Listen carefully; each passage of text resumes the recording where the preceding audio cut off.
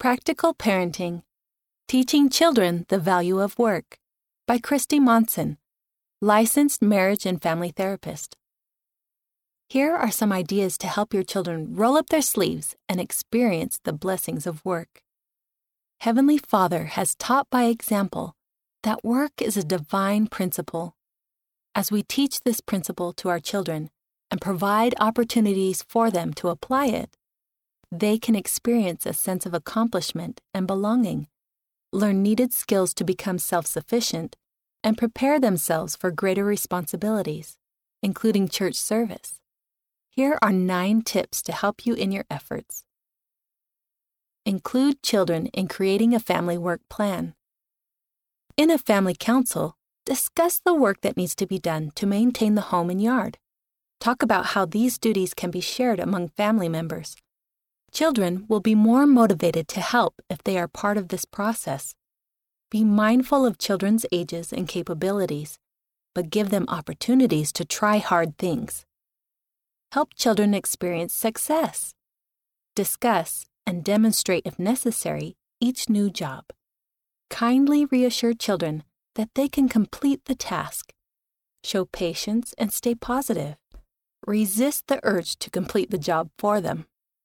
Find a fun way to track progress and reward their work. Have everyone place a cotton ball or some other item in a jar when a task is finished. When the jar is full, go on a family adventure or make a pizza chart and have each child color a slice when their work is done. When the chart is full, have a pizza party. Work together. Rather than send everyone off in multiple directions, tackle jobs together, like weeding the garden or cleaning out the car. Working alongside your children gives you opportunities to strengthen relationships and have conversations. Praise their efforts and avoid criticism. Commend everyone as they work. Great job clearing off the cabinets. Now you just have the table left. Teach as you go, staying positive. Way to go with the sink. It's spotless. Now as you wash the mirror, I'd recommend using a different clean cloth. Be a positive role model. Show by your example that work can be joyful, even when strenuous. Smile, whistle. If your children experience setbacks, show patience, stay calm, and lovingly discuss the challenges as a family. Make it fun. Put on some music or turn the chore into a game.